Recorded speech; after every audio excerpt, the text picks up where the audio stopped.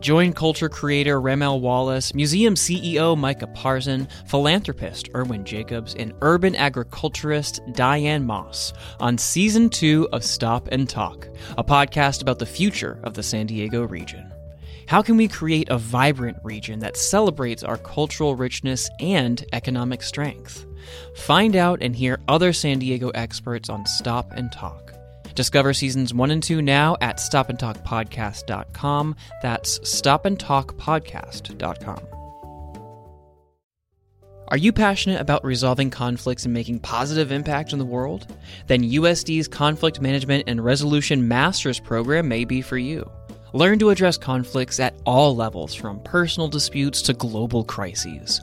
Join the Kroc School's dedicated community fostering peace and understanding while you acquire practical skills to navigate diverse settings. Apply now and be the change you want to see in the world. Visit sandiego.edu/peace/VOSD. That's sandiego.edu/peace/VOSD. Wait a second, there are still people talking. Lisa Halverstad was talking. Who's talking?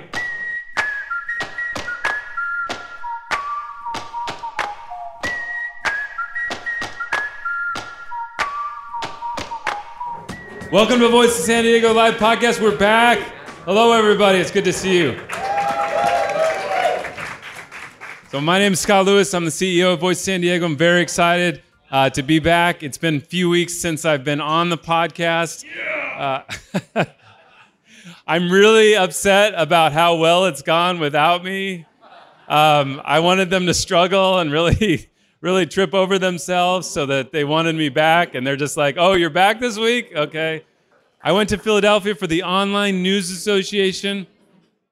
Online News Association is something I used to go to a lot, but I was there because I don't know if you heard, but there was some trouble at the Union Tribune, and there were a lot of great journalists that have been let go there, and it was really troubling to a lot of people, and it was jarring for the entire country to see what's happening.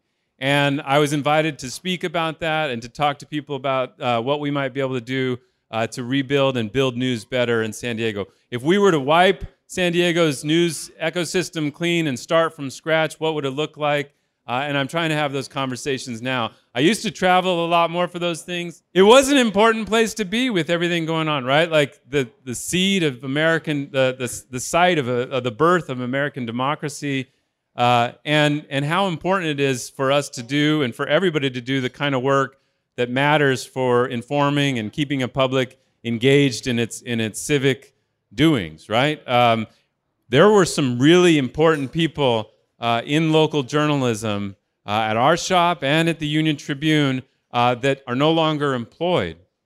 And it's really quick and easy to forget about what they do, because there's TikTok, there's TV, there's reality shows, there's sports. Your attention span is pretty easy to fill. Not you. You all are. You're locked into the civic affairs, to the overlay zones and the density and the parking minimums and the financial documents and the debts and everything. But there are a lot of people who struggle to keep up with news and whose attention spans are easily filled. And it's not because they're dumb. It's because there's so many really engaging things out there. And every time we lose somebody who's good at keeping somebody's attention, it gets filled really quick by other means. And I think we're working really hard to fill that. So we got a great show tonight. I'm excited to talk about a lot of things going on and to bring some people up. We got a lot of cool people here tonight, and I'm excited to talk to you all. Did anybody see this? The guy running for city council in Carlsbad, Kevin Sabellico, he sent out a text announcing his campaign. Everybody see this? He sent out the text, a big text message blast announcing his campaign, and it's a good message about his campaign. And then it had a picture. Unfortunately, the picture wasn't of him. It was of Nathan Fletcher. And he sent out another one right after that, corrected version. So we're having a debate. Was this an accident?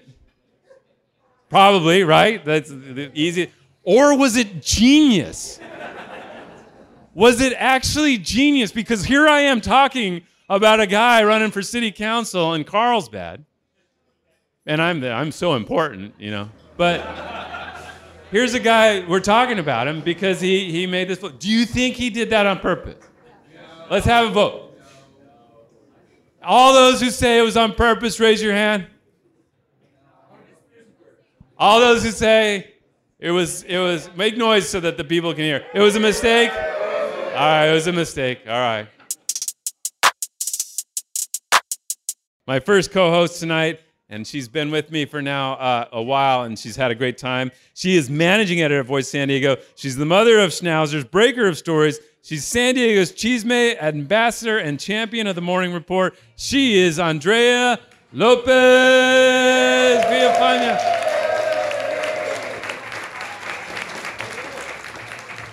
Lopez. Hey, Louis. Hey. It was nice not having you on the show. Was it? Yeah. Why would you say that? I don't know, because I got to be the star. I'm trying to muster all the confidence I can get to put on a good show, and you're just saying it was nice. I'm just kidding. We missed you. Okay. Thank you. They did a great job, though, right? Huh? All right. We have a special guest for the evening. He made the mayor angry by asking some questions about the mayor's homeless camping ban. His staff had to put in a system to make sure that he clarified if he was just brain dumping or if he was actually telling them to do something. He's the San Diego City Council member representing District 6. He's Kent Lee.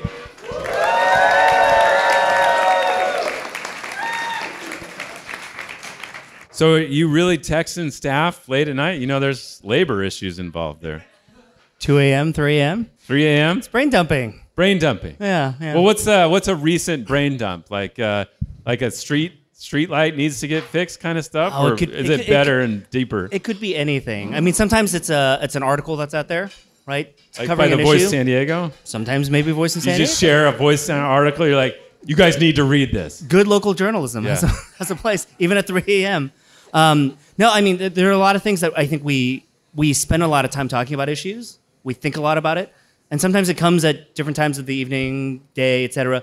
I think because I've got a 3 and a 5-year-old at home, and I've got to work around their schedules, it means that our hours are all different. So, I mean, for me, a lot of it is about protecting our team's time and energy so that they know when it's necessary to respond, but a lot of the times when it's not. Yeah. He sent me a note the other day. I tweeted that there's a lot of parents out there. How many are you parents of young kids? Any parents of young kids? Yeah. Some of them don't eat food, and it's troubling, right? You're like, you need to eat. You need to eat food. Well, I went through that for a while. I was like, eat food, because you're paranoid they're not eating food. And I tweeted, I was like, everybody who's worried about that, don't worry, because one day they will be as tall as you, and they will eat everything in the house. And it happens. My son's now as tall as me, and he eats everything in the house. And your kids will eat too, I promise. Better for my sanity, not good for my wallet, though. Yeah. Unfortunately. All right. Well, we have a great show. We're going to talk about the homeless camping ban, the effort to rebuild City Hall, housing. We've got some games to play. Anybody up for a game, huh? With these staff? It's going to be a great show.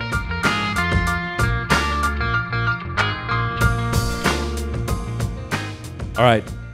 We just posted the update, right? Yeah. Head to our website after the show. So we just posted an update, a story on the website about the Chula Vista Fast Pitch story. You all followed this? But for those who didn't, quick recap. Should I do that? Yeah. All right. So this is the story. Will Hunsberry. Where's Will? There he is. Let's hear it for Will. Woo! All right, this is a really this hit me. I was in Philadelphia when we were running this through the lawyers and stuff, and I very much enjoyed the process of this story. So just some background. At all these venues, at Petco Park, at Snapdragon Stadium, a lot of the concession stands, Ballpark Eats, the Michelada stand, a lot of those are run by nonprofits.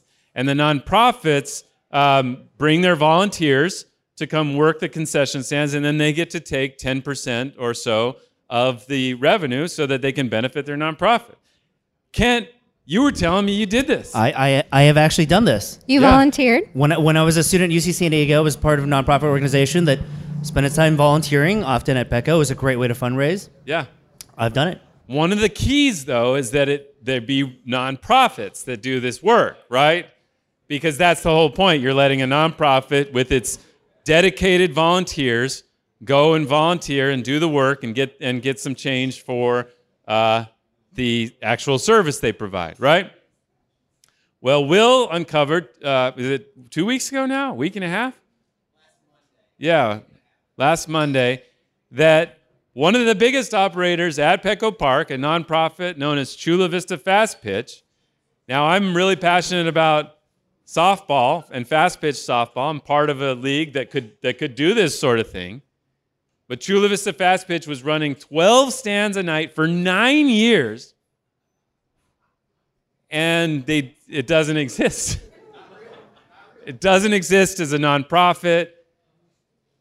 And then we found out that they were also operating out of Snapdragon Stadium, and Snapdragon went to him and said, "Do you guys have nonprofit paperwork?" Because the voice is asking these questions, and they're like, "No." I don't know if that's how it went, but it was something like that. Probably I'd like something. to think that's how it went. Yeah, it was. Let's do it. Okay, I'm Snapdragon. Do you have any nonprofit paperwork? Define nonprofit paperwork. So no. No. Okay. So that's kind of how it went. They were forced to leave Snapdragon. They've been forced now to leave Petco. Is that good? Did you like that? Yeah. They were forced to leave Petco Park. And we have an update. Today just posted that they were also operating at Sports Arena, but Sports Arena, this was in 2015, the Sports Arena officials were like, do you have nonprofit paperwork? Define nonprofit paperwork. You need to leave. So they made him leave in 2015. So they were actually like checking it. And then Will asked the company how that worked, and the company is like, it appears that your information is not incorrect. Was that it? It's something like that. So we took that as solid confirmation of our information. But I think it's funny and all, but there's a really interesting, weird story underneath this. And that is that these organizations are providing labor, right? So the reason they're doing it is because the volunteers are so passionate about their nonprofit work that they're going to be, you all would do this for Voice San Diego, right? Rita would. Let's get a stand. Let's hear it for Rita, our Uber volunteer. Woo! But you do that because you're passionate about the service. But if there's no service and there's no nonprofit, who's exactly providing this labor?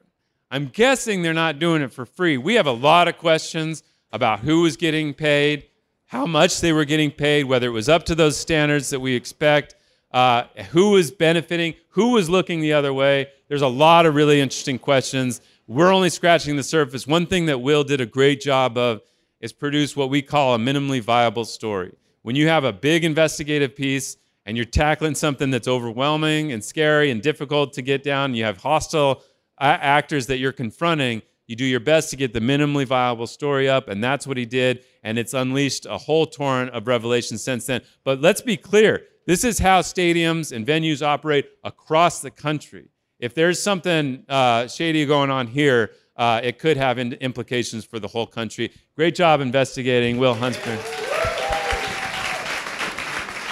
Scott, I'm just going to point out the other loser in the story is the fact that there are a lot of nonprofit organizations that are fundraising and especially post-pandemic have struggled. And so for me, the other part is just thinking about how many legitimate organizations have lost out on an opportunity because something like this has just gone underreported for a long time. So 12 stands a night are being occupied by this nonprofit Chula Vista Fast Pitch.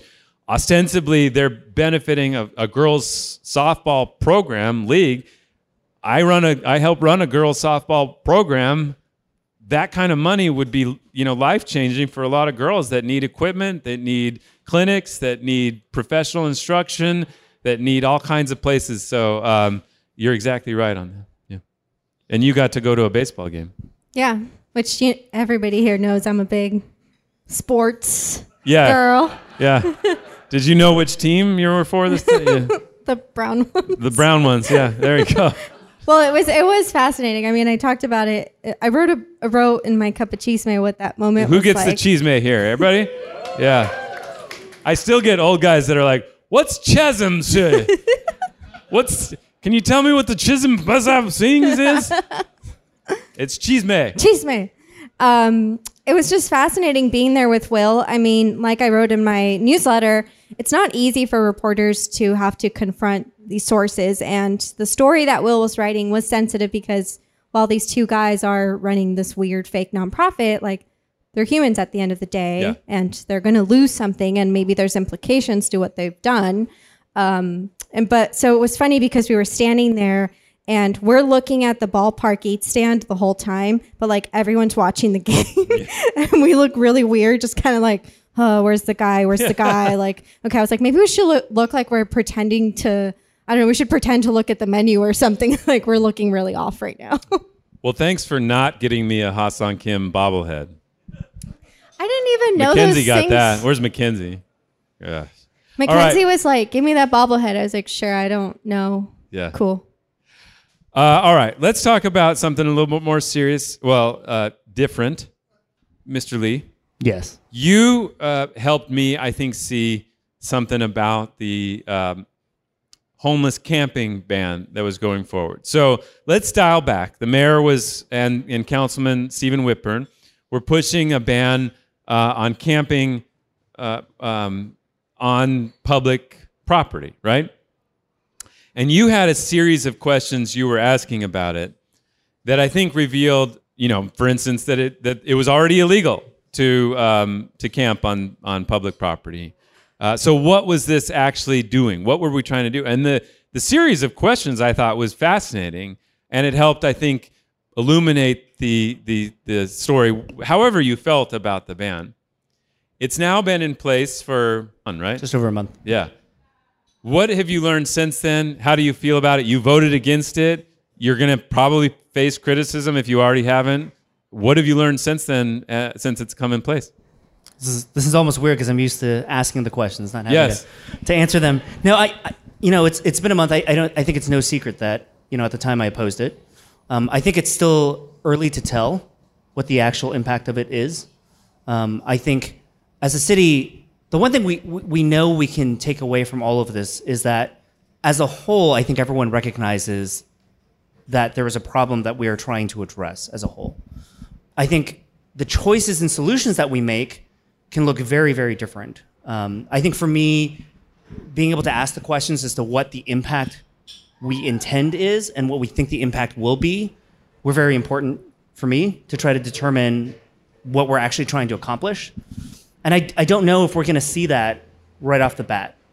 I think the data is still certainly unknown. If you look at the last month alone, the data from the Regional Task Force on Homelessness hasn't shifted a lot, which is that there are still more folks entering homelessness, almost 1,200, I think, in the last month, 1,300, than are exiting the system, meaning that it is still not a sustainable system.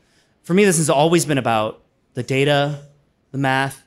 How do we actually work collaboratively to address the challenges that we're facing and really analyze the solutions that we put on the table?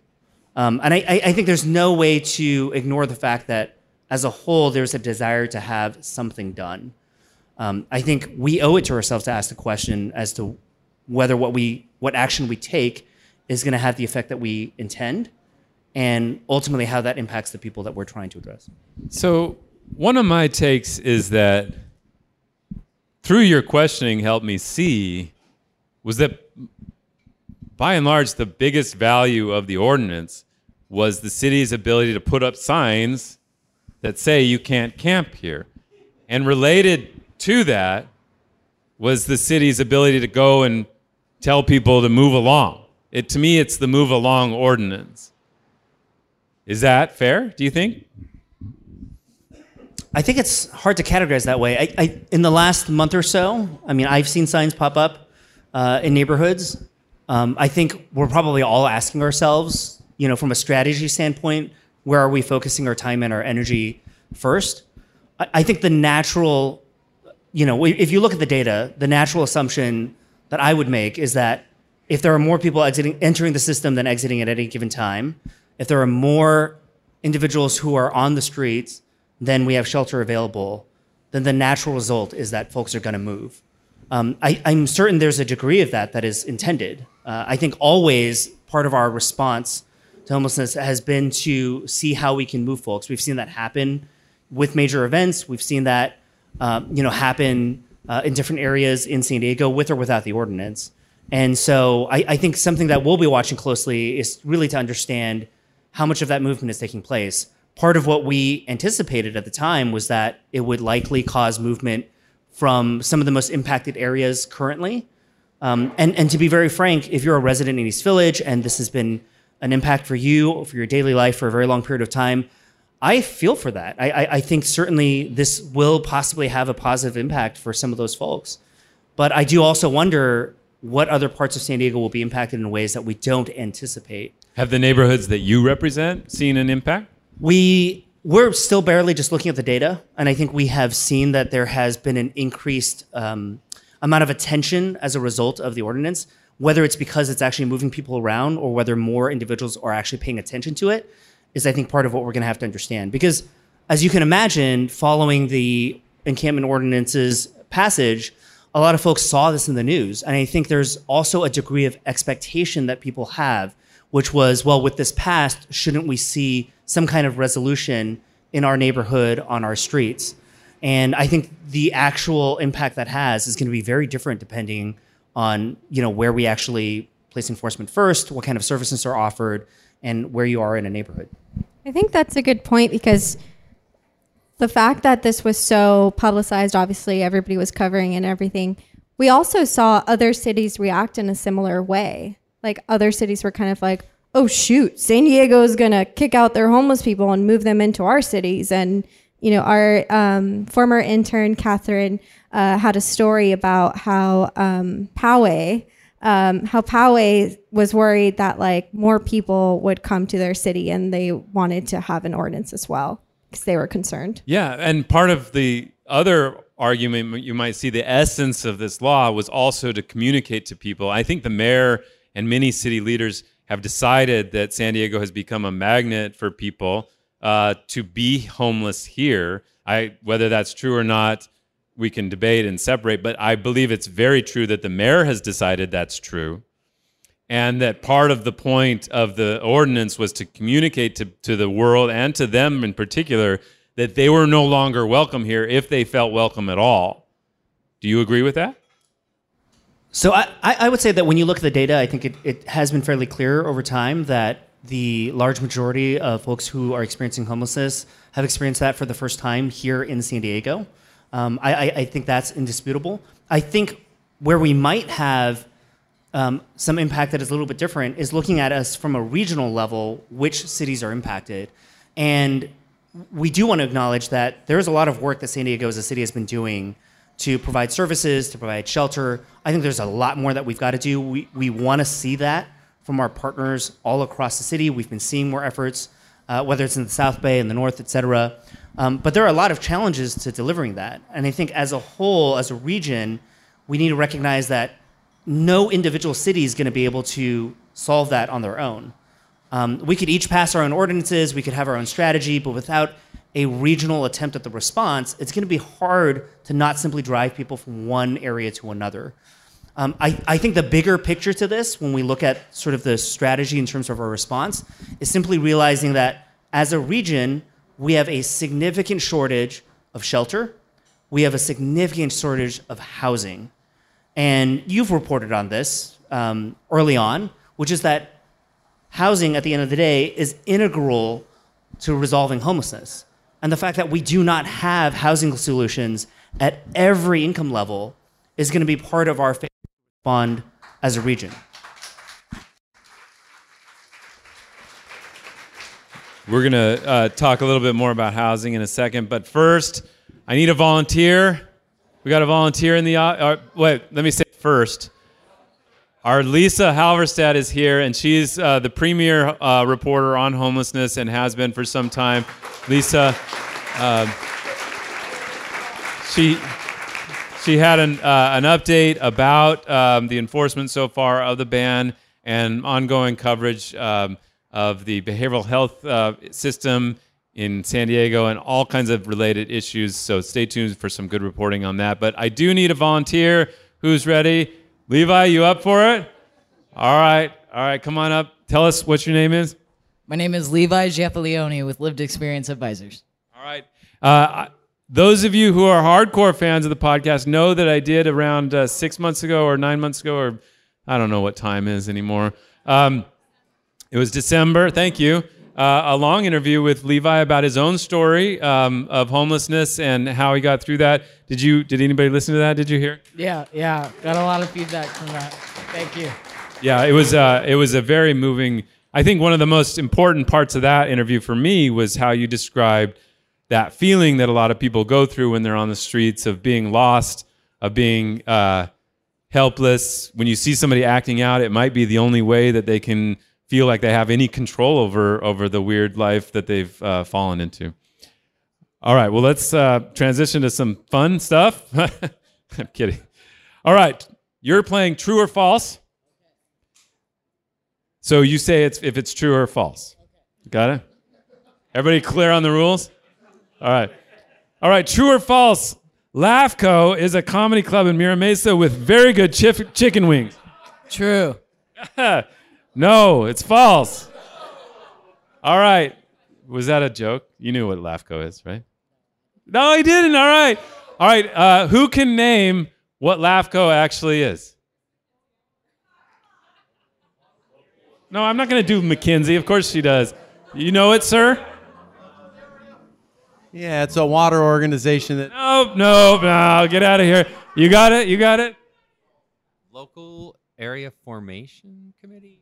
Close. It's the Local Agency Formation Commission. Sorry, come on. Cheer for LAFCO, guys. Come on.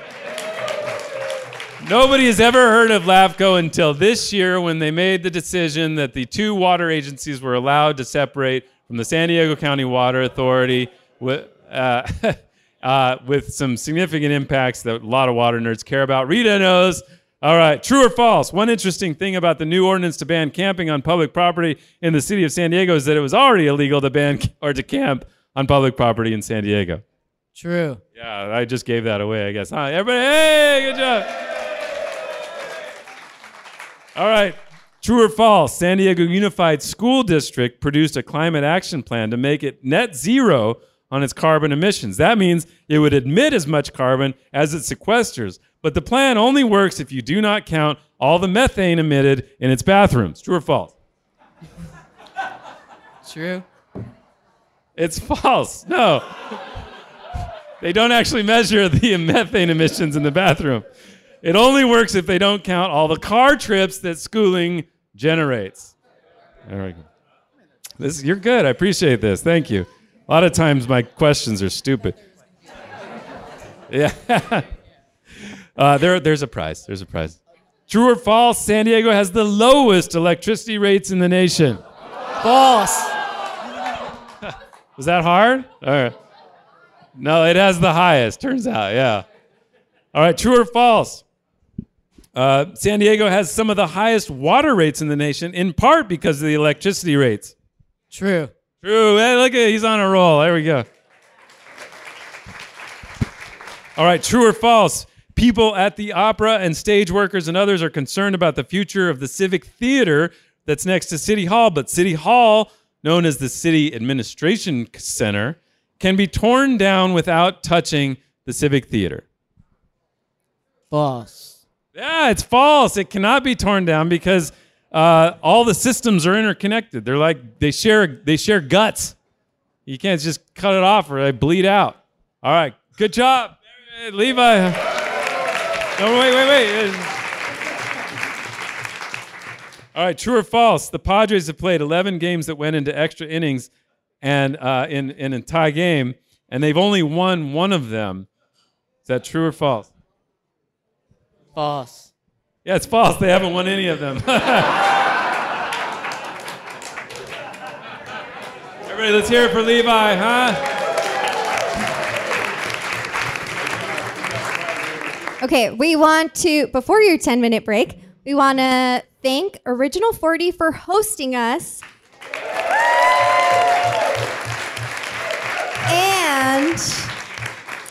And donating a portion of profits of food and drinks to us. It actually goes to us. We're a legit nonprofit. We're a nonprofit. So you have 10-minute break, get your refills, place your orders, and thank you again to Original 40.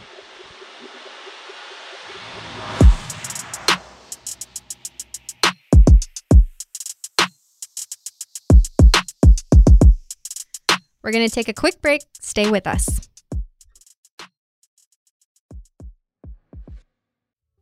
Are you passionate about resolving conflicts and making positive impact in the world? Then USD's Conflict Management and Resolution Masters program may be for you. Learn to address conflicts at all levels, from personal disputes to global crises. Join the Kroc School's dedicated community fostering peace and understanding while you acquire practical skills to navigate diverse settings. Apply now and be the change you want to see in the world. Visit sandiego.edu/peace/VOSD. That's sandiego.edu/peace/VOSD. Join culture creator Remel Wallace, museum CEO Micah Parson, philanthropist Erwin Jacobs, and urban agriculturist Diane Moss on Season 2 of Stop and Talk, a podcast about the future of the San Diego region. How can we create a vibrant region that celebrates our cultural richness and economic strength? Find out and hear other San Diego experts on Stop and Talk. Discover seasons 1 and 2 now at stopandtalkpodcast.com. That's stopandtalkpodcast.com. All right, welcome back. Everybody, welcome back. I need another volunteer. You got it here? Well, no, you're involved in stuff, right? How about you? There we go. Come over here. All right, everybody. Who here has been to PolitiFest before? I didn't hear enough. Who here's been for PolitiFest? All right, PolitiFest is back October 6th and 7th at USD and a satellite at Imperial Beach. Lisa, every time. Back, politifest.org. It's all going to be about housing and water. And the biggest issue, we're doing it in partnership with Cal Matters. Go to politifest.org and check it out. Everybody's going to PolitiFest this year, right? Great. All right. We've got another question. What's your name? Kyle. Kyle? What part of town do you live in? Hillcrest. Hillcrest. All right, so pretty close. What do you care about most in San Diego these days? I'd say homelessness. Yeah, homelessness. I think it's by far the thing that people register as the thing they most are worried about. Now, there was a promise to deal with homelessness or to add some more resources for it in a measure called Measure C in 2020. So we've talked for years about how hard it is to pass a special tax, right? If you want to build a stadium or if you want to expand the convention center, you need to get 2/3 of the voters to support your measure. Now, a few years ago, the Supreme Court ruled that citizens' initiatives, if there's signatures and they get put on the ballot by citizens, then those will never require 2/3. Those just require a majority to pass, regardless of what the citizens' initiative would have you do, including raise taxes. So a group put together a citizens initiative to raise the hotel room tax. Where's Matt? There you are. Hey, there you go. Involved. Hotel room tax, and use the money to expand the convention center and fund homeless services. It got 65% of the vote. That's a lot. But not enough to do 2/3, right? So recently, a court of appeal ruled that it had passed, but they told a lower court to evaluate it because there's one last concern that may void the initiative. I'm going to read you 4 potential concerns that may void the initiative. One of them is true. Number 1, is this the one that is true or not? The city attorney wrote in the ballot book that voters received that it would require a 2/3 vote to pass. Twice. Is that the concern that will sink it? Former Mayor Kevin Faulkner and then Council President Todd Gloria ziplined into the convention center to promote Comic-Con, and the judge at the Court of Appeal cannot reward that type of behavior. Or is it a convention center corporation board member may have been too involved, which would make it not a citizens initiative because that's a government agent? Or was the new measure will be on the ballot next year that could eliminate this new loophole and require all tax measures to receive a 2/3 vote? Which of those is the actual reason? I'm going with the first one. No. Anyone know? Yeah, it's this. The convention center corporation board member may have been too involved, which would mean that it wasn't a citizens initiative, which would be hilarious for people who don't have anything at stake, like me. That's the worry, right? So we have an astute audience member who said, weren't they also a citizen? Yes, but if they were acting on behalf of the government and manipulating it too much from the government's point of view, maybe they were acting as the government. And then if it's a government initiative, it needs 2/3 of the vote. I don't know. I don't know if that's going to happen. What do we say? Does he get a prize? Thank you for your volunteer. All right. He is a student. He's joining us fresh from his class where he studies such things as movies. He's the author of the Learning Curve newsletter. He's a brilliant mind, brilliant musician, and he's the newest member of our podcast crew, Jacob McQuinney.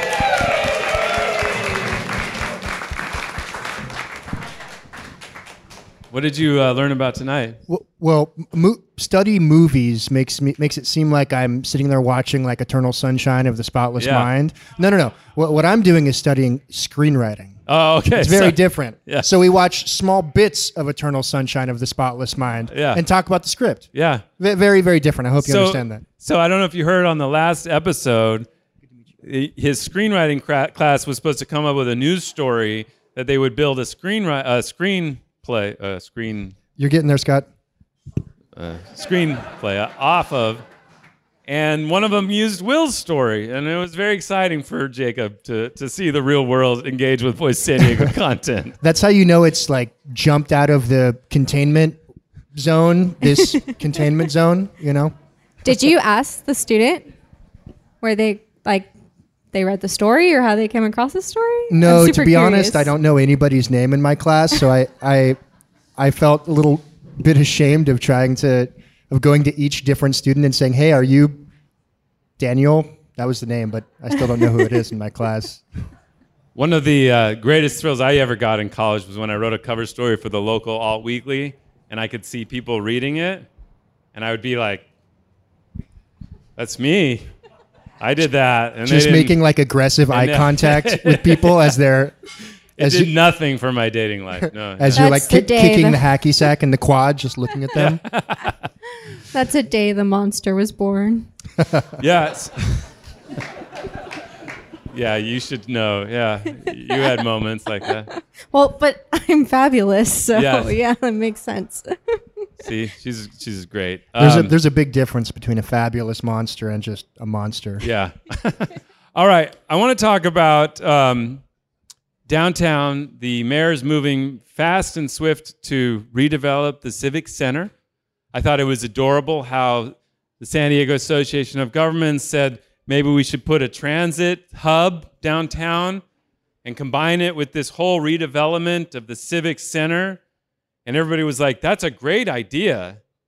And we could do a whole thing with the state property that's nearby. And the mayor was like, that's a really interesting idea. How about we never talk about that again? But they've gone forward. They asked people in the community to bid on this opportunity to redevelop all of this whole 6-block area downtown. And they got exactly 2 bids in response. And one of them was not at all responsive to the goal, although Catherine and I can talk about the policy implications of what they proposed. But one of them was just responsive to the 101 Ash Street Tower, where they proposed to turn the 101 Ash Street Tower into apartments, which sounds cool. I don't know if anybody's ever seen it. I have an office that looks out over this building, and there's a part of the building that comes out over the parking garage, and then the whole roof of the parking garage is this vast office, dystopian landscape. But on the one corner of it, there's picnic tables, and I just always picture these sad Sempra employees sitting at the picnic tables, looking out over this vast parking garage roof. Anyway, maybe that's where the pool goes for the apartments. So you don't like parking garages? They don't speak to Scott Lewis's soul or anything? They need a tree or something. Okay. Needs a tree. Not a palm tree. Definitely not a palm tree or a eucalyptus. No, not a palm. Is this why you're always sitting in your office I picture those people once a day, yes. But part of the goal with this was that's supposed to be 400 units at the Ash Street thing. Now, to me, it was really weird that they wanted to cobble all these buildings together so that they could do something big for the whole area, and then they just say this one building, though, can just be apartments.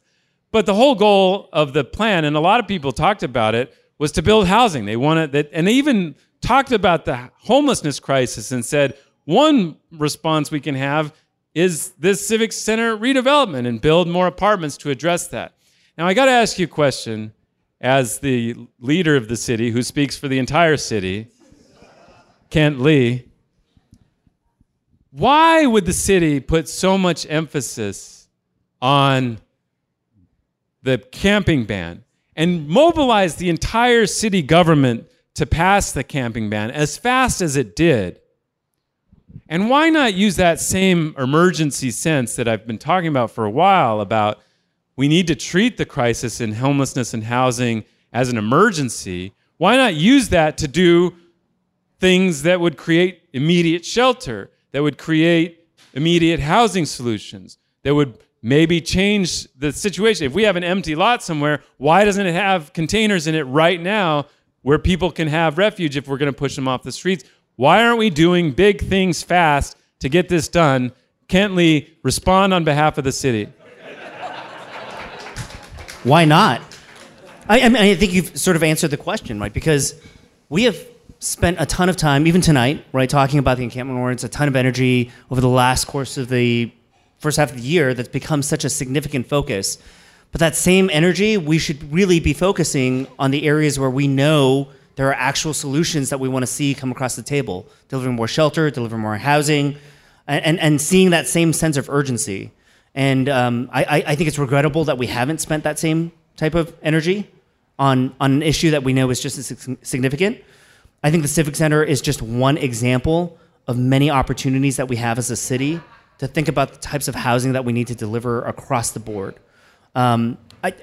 I think right now we're not really sure yet what's going to come out of the Civic Center in particular, but we know that there are a ton of opportunities to consider how we deliver housing. Part of that, and something that our office has also been thinking about and working on, is adaptive reuse, which is looking at a number of the commercial properties that we have, offices, not just in San Diego. We know that statewide, this is a challenge right now, given the conditions of post-pandemic work, whether people are actually returning to offices. We have all these empty spaces that we should be finding a way to convert into opportunities for housing. And whether the opportunity with 101 Ash is something that's realistic that we can actually consider, I think is yet to be seen. There are a ton of other opportunities out there in which we could look at delivering SROs, middle-income housing, other types of housing that we may not have currently had available. And it doesn't just take effort from a city perspective. It takes effort working with our partners at the county level, at the state level, to ensure that we actually can chase that as an opportunity. Do you think the mayor and the city leadership are treating the housing crisis with the level of urgency that it deserves? I think in some areas, yes, but overall, I would like to see more. I think when you talk about any survey that's being done within the community at the moment, and you ask people what the number one issue is, I know we talk a lot about homelessness. But I think if we actually connect the dots and we, again, recognize that a significant part of our challenge with homelessness is the reality that we do not have homes to house people in, then we should recognize that housing is the problem that we all need to address. Now, Jacob, I want to talk to you for a sec. So you cover education for us predominantly. You're involved in other things that come up. But we've talked and joked about these extraordinary electricity prices we pay, the high water rates we pay. You don't own a car, I think in part because of the high costs of maintaining, storing, fueling the car. So technically I do own a car. Oh. But where is it? It's been broken for like 3 years and the DMV sucks, you know. So you own a bulk of metal. I do. Okay, yeah. Let's not call it a car then. So I think what I'm getting at is when you add up the cost of all the utilities, the cost of fueling and maintaining a car or getting around without one, and then you add to it, I don't think people have properly and fully grasped how expensive housing is right now, especially if you're in a place that you've been in with a fixed rate for a long time. There are a lot of people who know more directly what's happening when you go look for a spot right now and how expensive and scary it is to see the prices. And I think there's a lot of people who would be shocked to really confront just how hard it has gotten. And even in places where they say, well, you just go live in Spring Valley or go move to El Cajon or go far, it's still scary. It's still frightening to confront that. And so you report about a lot of things we talk about chronic absenteeism, about schools that are struggling, about students that are struggling, but you can't untie the burden of how hard it is to live here from that and the bare cost and the fearsome cost it is to live here. And so I guess I just wanted to kind of provoke you to riff on that for a second, because what are some of the ancillary effects of that? And what do you see? I mean, ultimately, I think that education issues are society issues. You know, kids don't walk into school and become new people. They don't walk into school and all of a sudden come from a home where both parents are not working two jobs, where they may not be able to bring them to school, where they may be dealing with a level of poverty that leaves them hungry when they go to school. And so all of these things that we see in society show up in schools in big ways. And this is one of the reasons why pretty much every outside societal thing, whether again it's poverty or homelessness, shows up as correlated super closely with academic outcomes. And one of the things that we see is that these academic outcomes or these sorts of outside factors stack on top of each other, right? So poverty and homelessness make a kid doubly less likely to have good academic outcomes, and so we need to understand that not only are these issues making it hard for kids now, but they're making things hard for future San Diegans, right? These are the people that are going to grow up in this city and have to figure out how to live here, and it's a bleak situation. You know, I'm born and raised in San Diego. I've never lived anywhere else in my life, and the number of people that I know who are still here is dwindling every single year. And I think that's a pretty sad situation. And ultimately it is because this is a really freaking hard place to live. It's a really hard place to make life work, Scott, I mean, let's think beyond that, right? At the moment, if you look at the data, the cost of a one bedroom in San Diego has exceeded $2,000 a month. We talk about more than 50% of San Diegans spending more than 30% of their income on a place to live. And I think we see numbers like that. We see the data and we think, oh, broad impact, that's really tough on a lot of people.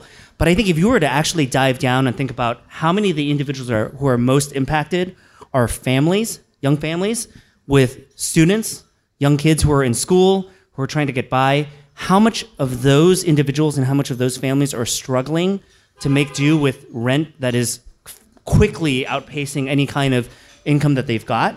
And you realize that the dire situation that San Diego faces is not just one where it's becoming unaffordable, but it means that the only people who are left to afford San Diegans aren't the ones who are building the future of it as well. So I think when the Voice of San Diego is covering education and you're talking about the stories of these families, the most important piece here is that these are the folks who I think we're going to be losing. When you talk about Sandag's numbers about the population being projected to stay flat or even decrease over time, these are the voices that we're losing. They're also the voices that we're not hearing every single day when it comes to issues around housing. And they're not going to be the voices that are most predominant. So let me ask you this.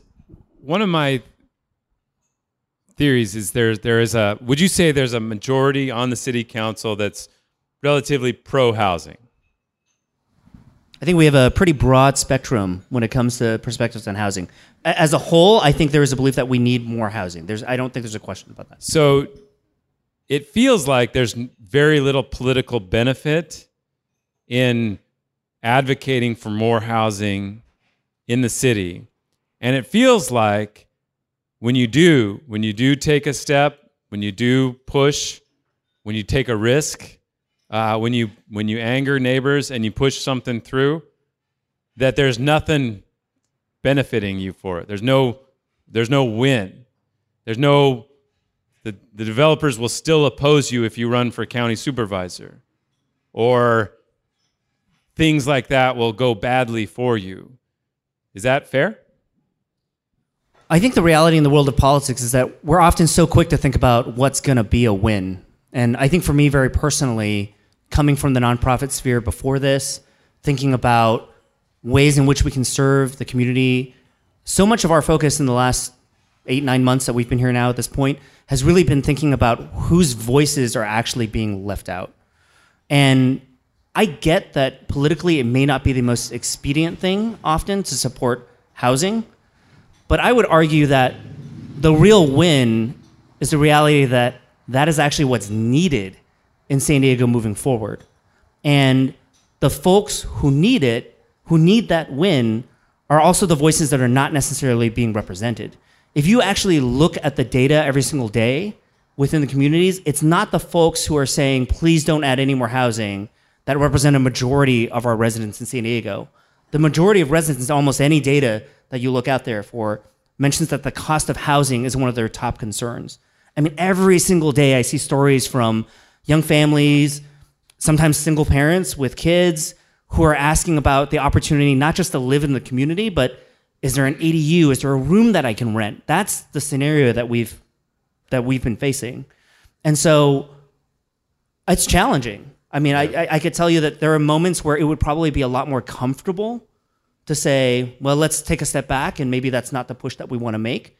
But I'm a believer that, one, housing is the most critical problem that we're facing within the region, and that it is exactly what the people of San Diego want to see delivered if we have the political will to actually deliver it. So,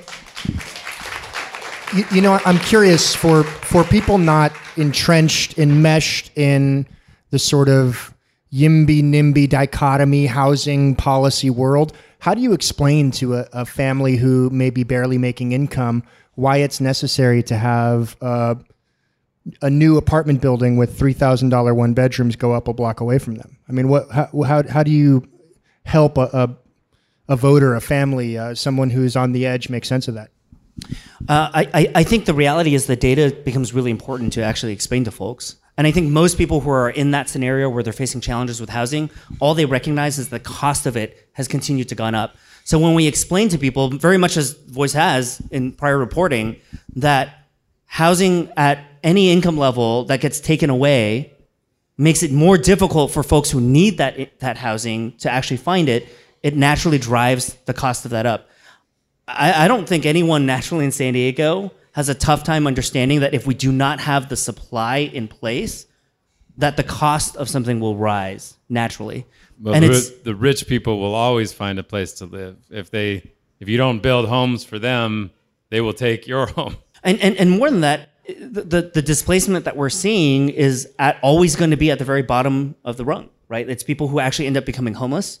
It's folks who don't have a way to express that this is the challenge that they're facing. They just end up moving away or finding some alternative. So I think every single day, being able to relay the actual real life stories that folks are facing, and that if we don't do something to resolve that in terms of actually delivering on having more supply, that of course there's not going to be a way for them to stay. They know it. I think anyone who's lived here for the last decade has watched the cost of that housing rise exponentially. And if you tell them that, well, part of the driver for that is because we have not been delivering on enough housing for them to actually consider living in, I don't think anyone is surprised to find that that's the truth. So I don't know if you listened to the show last week. Lopez said something I thought was really interesting. Jacob has been doing a lot of work tracking the cost of living from the perspective of childcare, but also the chronic absenteeism that has occurred and that we are seeing in schools since the pandemic. It's tripled across the board.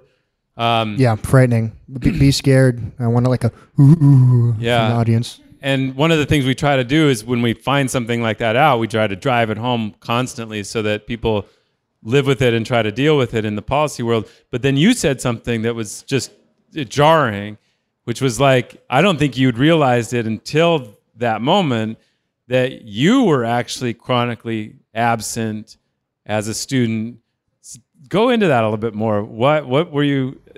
What was your life like? That was like such a weird revelation in the middle of the podcast. Yeah. I tend to do that. Yeah.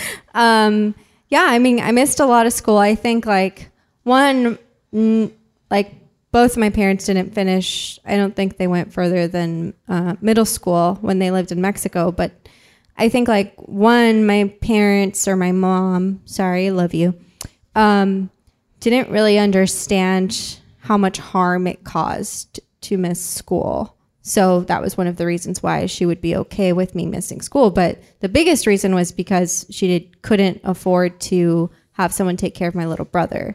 And so I was kind of the, nanny in that case, or child care provider. I wasn't paid. So there's that. Chula Vista Fast Pitch. Yeah. Help, right? But the childcare crisis, I mean, everybody who has kids, and we talked about it, like not only, even if you can afford it, the spots right now are so difficult to find. And then if you can't afford it, it's a whole nother level of worry. But we have seen some improvements. Yeah, I mean, it depends on where you're talking about. Places like San Diego Unified have increased the availability of after-school care spots. But, I mean, there's still wait lists numbering in the thousands, and that leaves a lot of families left out. And this is another thing that, as we were speaking about, pushes families to the edge. It's not an easy thing to try and figure out how to, especially now that school has this crazy ass schedule of on Wednesdays, for some reason they stop school at noon and it runs from 8 to 2. I mean, that how is any sort of working family supposed to? Noon. It gets out on Thursdays at noon. It's very troubling. It's kind of crazy, right? Schools are not built for two parents to work. Like the schools are still set up that one parent is available to take care of everything at 2 p.m. And that's hard. Yeah. I mean, I think honestly, our society really isn't built for the level of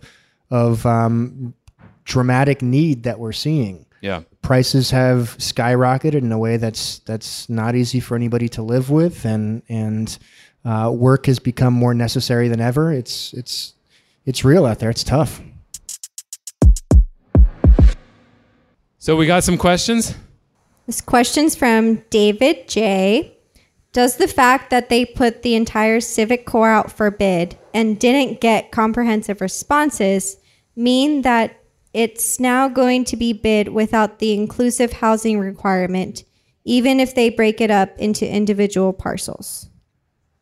Yeah, so I want to have you respond to this, but just my understanding is now it can go out, the city can now put out a request for, or a notice of availability, and the threshold goes down to 15%. If there's housing, then it has to be 15% restricted for low incomes. But you could also just propose a new theater or a new office tower and not do any housing. And they're going to spend the next 3 months trying to decide what kind of description to put into that notice of availability. They're also hiring a firm that will help them decide how they want to build a new city hall, because one of the blocks is supposed to be set aside for a tower for the office. But can I ask you, Kent, it did feel like they were trying to cobble together all of these properties to do something with some actual vision, that this is a once-in-a-century opportunity to redevelop the heart of America's finest city, or a big city. It's going to blow. Literally, there's never going to be another opportunity to change such a core part of San Diego. And I'm a little surprised that they're willing to just kind of auction each of these parcels off the way that they've started to indicate that they are. Is that your understanding of how they went about this? Is there any potential for a unified vision for this plot? I think it's still a little early. To be frank, I think the vision that there should and could be a vision for the entire Civic Corps has always been there. But I think we're also facing a stark reality right now where, and this is on multiple fronts, right? This is why housing is becoming a challenge as well. Financing, the cost of building, everything has shifted in the last couple of years following the pandemic. And it means that the same equations that we were all working with even just a couple of years ago is not what's on the table at the moment.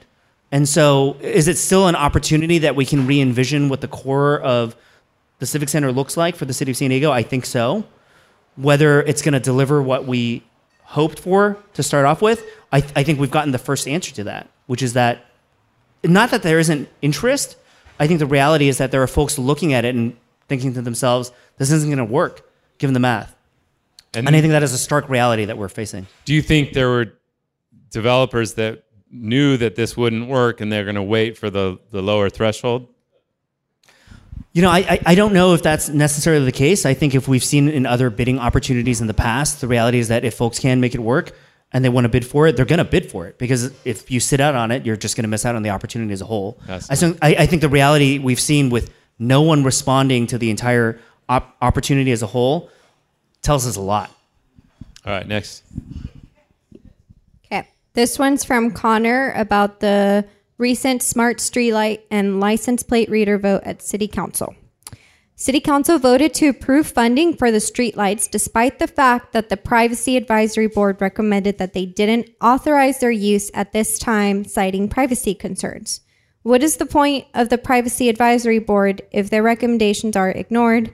What does the panel think about the future of the PAB and other community oversight formations? Yeah, thanks for that question. We see this a lot, right? In city government, the planning board has actually no power, but often its decisions do have influence or can shut things down or keep things alive. We see this all the time about whether why in some cases it doesn't impact the politicians that make these decisions, and why it does has always been kind of interesting to me. Jacob did a story too recently about that balance also between privacy of students in this case and the ability to surveil what they're doing and help them with mental health crisis or other things. So that balance of privacy versus the ability for the state to intervene to stop something or to solve a mystery is pretty prominent. How did you go through that process? I think that's a balance we're all trying to strike. I think if you heard the discussion that we had, especially with all of our colleagues, I think you saw a very common refrain, which was that for many of us, I think this discussion became one where we were trying to separate the actual technology itself and the impacts of that with the process that was also in place. I will share with you, to be very frank, one of my greatest frustrations both before coming to office and serving is recognizing that there are so many cases in which we create opportunities where we say we're looking for feedback, we're looking for a process that engages the community. And I think we have to ask ourselves sometimes if every single one of those moments we are actually realistically getting the feedback that we want and it actually we take it into account. And I don't know that as a city, we realistically can say that that is always the case.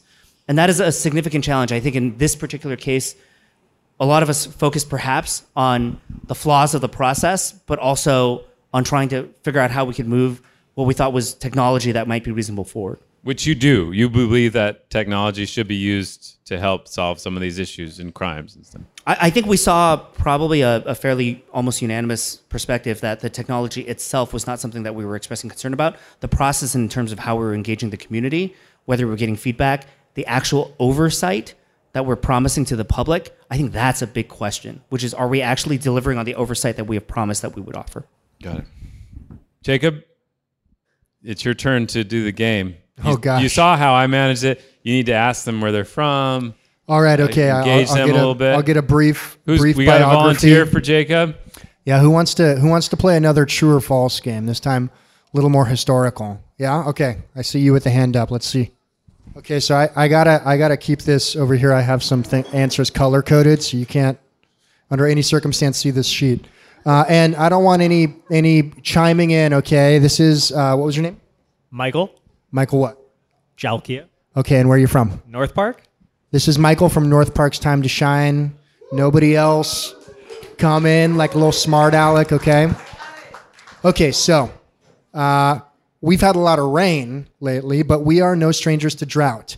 In 1915, San Diego hired rainmaker Charles Hatfield to ease drought conditions. In January of 1916, the region received 30 inches of rain in just a month, leading to the failure of at least one dam and at least a dozen deaths. Now, do you think this little historical tidbit about San Diego is true, or do you think it is false, that San Diego hired a honest-to-God rainmaker in 1915, and he produced honest-to-God rain? So it's a little before my time.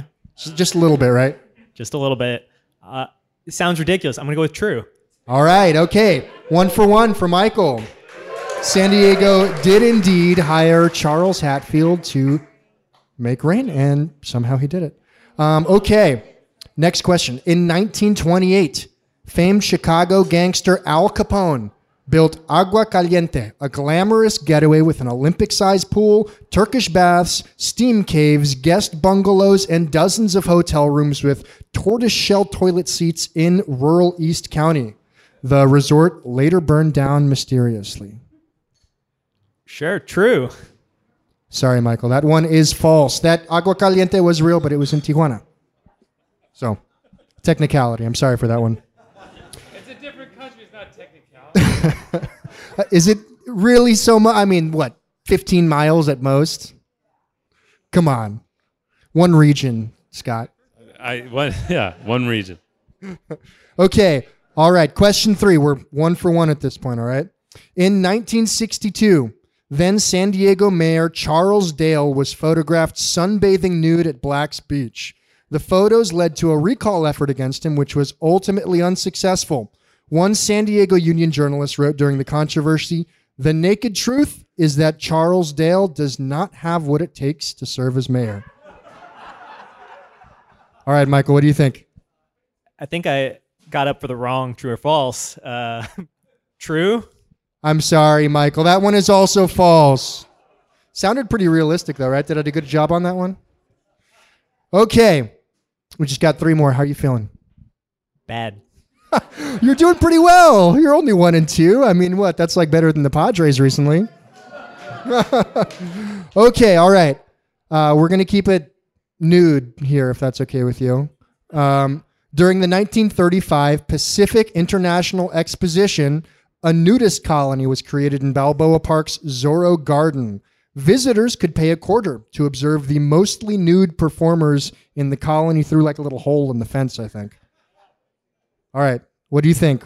Nudists in Balboa Park performing sun god rituals? True or false? False? Oh man, you were on a roll at first. That is true. That is true. Ironically, one of the organizations who protested was San Diego's Braille Institute. Okay, that was not a joke. I don't know where you guys are laughing. Okay, here's another one. In 1775, angered by mistreatment, sexual assault, this one is little out of your time again, right? Angered by mistreatment, sexual assault, forced labor, and more, the Kumeyaay people attacked and destroyed the Mission San Diego de Alcala, and the Spanish claimed their first martyrs in California. Exactly 250 years later, in 2025, a surviving band of the Kumeyaay Sequan will deliver to San Diego something residents have wanted for decades: professional soccer at the highest level at Snapdragon Stadium, which sits about a half-mile away from the site of the mission. What do you think, Michael? True or false?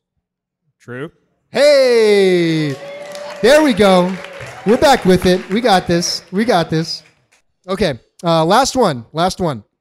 19th century mystic Francis Colwood and his followers, known as the Lemurian Fellowship, believed that the surviving citizens of the lost continent of Lemuria used crystal magic to create networks of caves beneath California's mountains, where they still lived to that day. So in 1870, they detonated hundreds of pounds of dynamite at the foot of Cowles Mountain. Colwood did not find any Lemurians, but he was arrested. His followers moved out of the city and set up a permanent residence in Ramona, where they still operate to this day. All right, last one. Michael, what do you think? Lemurians, dynamite, Cowles Mountain, 1870? Sounds ridiculous. So true? I'm sorry, but it's false. The Lemurian Fellowship is located in Ramona, but they didn't do anything as awesome as trying to blow up Cowles Mountain. Well, despite your losing record, I think you still get a prize, right? Okay. Perfect. Hey, thank you. Scott, are these a test on items that you've covered? Because I'm either reading the wrong paper or this is a bad test on whether folks are reading. We wrote about a couple of those, yeah. Randy Dotinga, he's our history man. He's covered a couple of those things.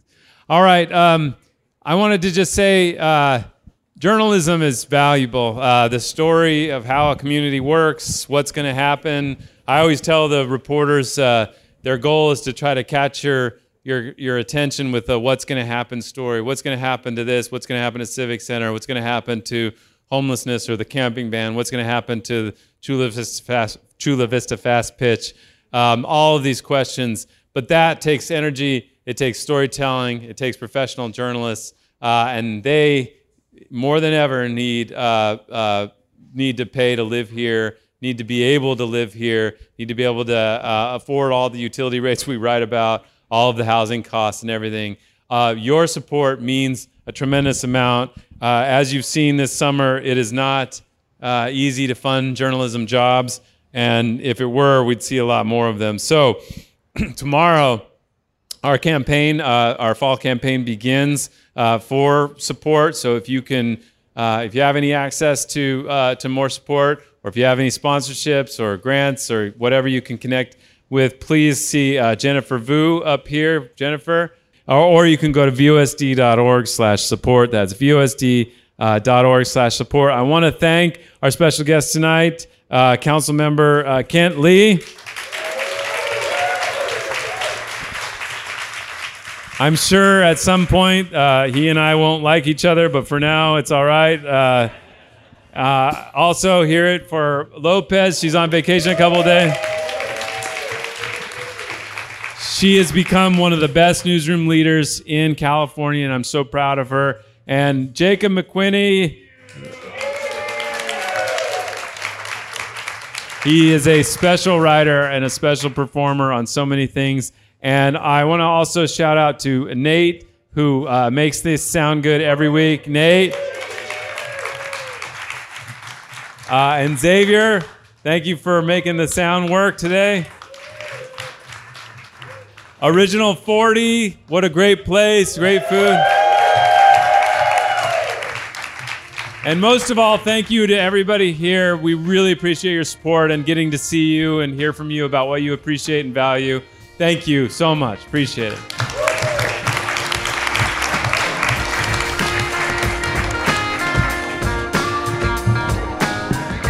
Thank you. Yeah, exactly. We'll get